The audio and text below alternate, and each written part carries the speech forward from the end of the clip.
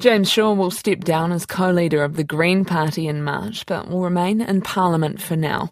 The former minister will stay on to support a bill which would add the right to a sustainable environment to New Zealand's Bill of Rights Act. Mr Shaw has been co-leader of the Green Party for nearly 9 years, serving alongside both Marama Davidson and Metiria Turei.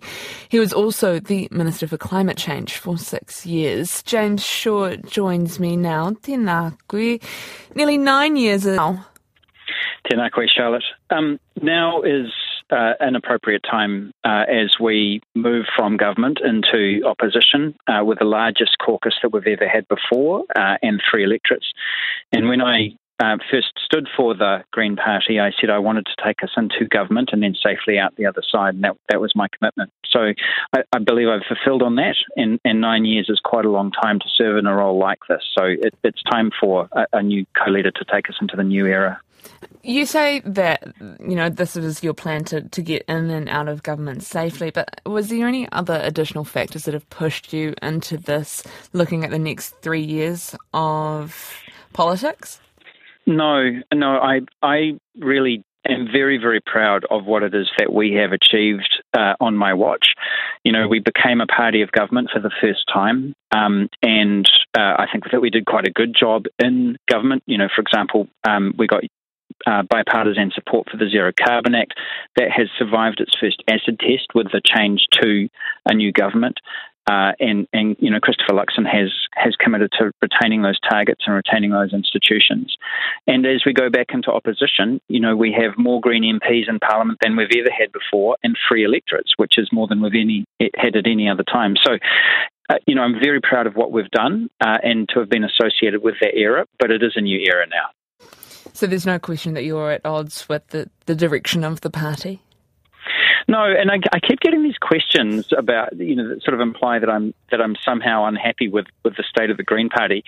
Everything that we are now has happened on my watch, and as a result of, we inherited a party of people who had created a real legacy for us to work with. But ultimately, my assessment is that we are as clear about who we are and what we stand for and our work that as we have been at any time in my association with the Greens, and I'm very proud of that. How are you feeling having made this decision and it's out there in the public now? Well, I'm greatly relieved for it to be out in public. I'm not sure I could have held on to it for much longer.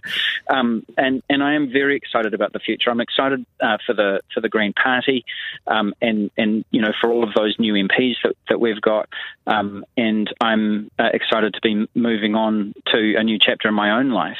Ultimately, once I leave Parliament, I'll continue to fight the climate crisis with every fibre of my being and to do everything that I can to try and reverse the decline in our native biodiversity and in our forests and our wildernesses and so on. So I'm looking forward to getting my teeth into that work, and it's good to be able to kind of flag that today. Have you been frustrated over your time in politics by the efforts with climate change, that sort of one step back, 2 steps forward, 1 step back? Oh, hugely.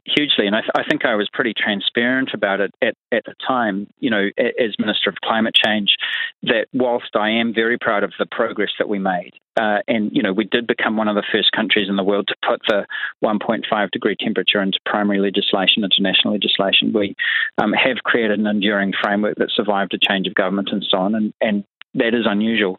It has also been a real slog, and I kind of feel like, in my time in government, we got us sort of to the starting line, but we've got a really long journey to go as a country.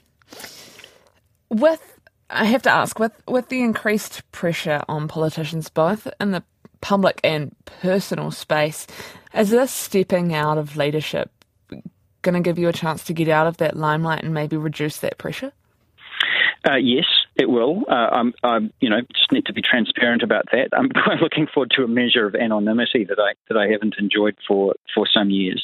But ultimately, all of us who take on these roles, I think, are pretty clear about what the kind of cost of that is, and we have to constantly ensure that the work that we are doing is worth that.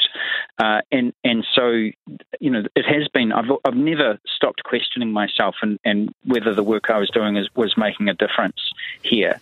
And I'm very happy that, for almost 10 years in Parliament now, I feel that I've been able to do that.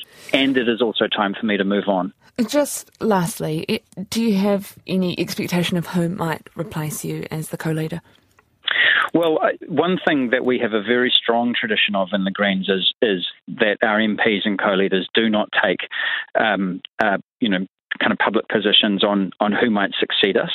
And I think that's really important to ensure fairness for all the candidates who may be involved in that process. And I certainly won't be making any announcements on behalf of any of my colleagues. That really is up to them. Tēnā koe, thank you very much for a little bit of reflection on your almost 9 years as co-leader of the Green Party. That was James Shaw speaking there.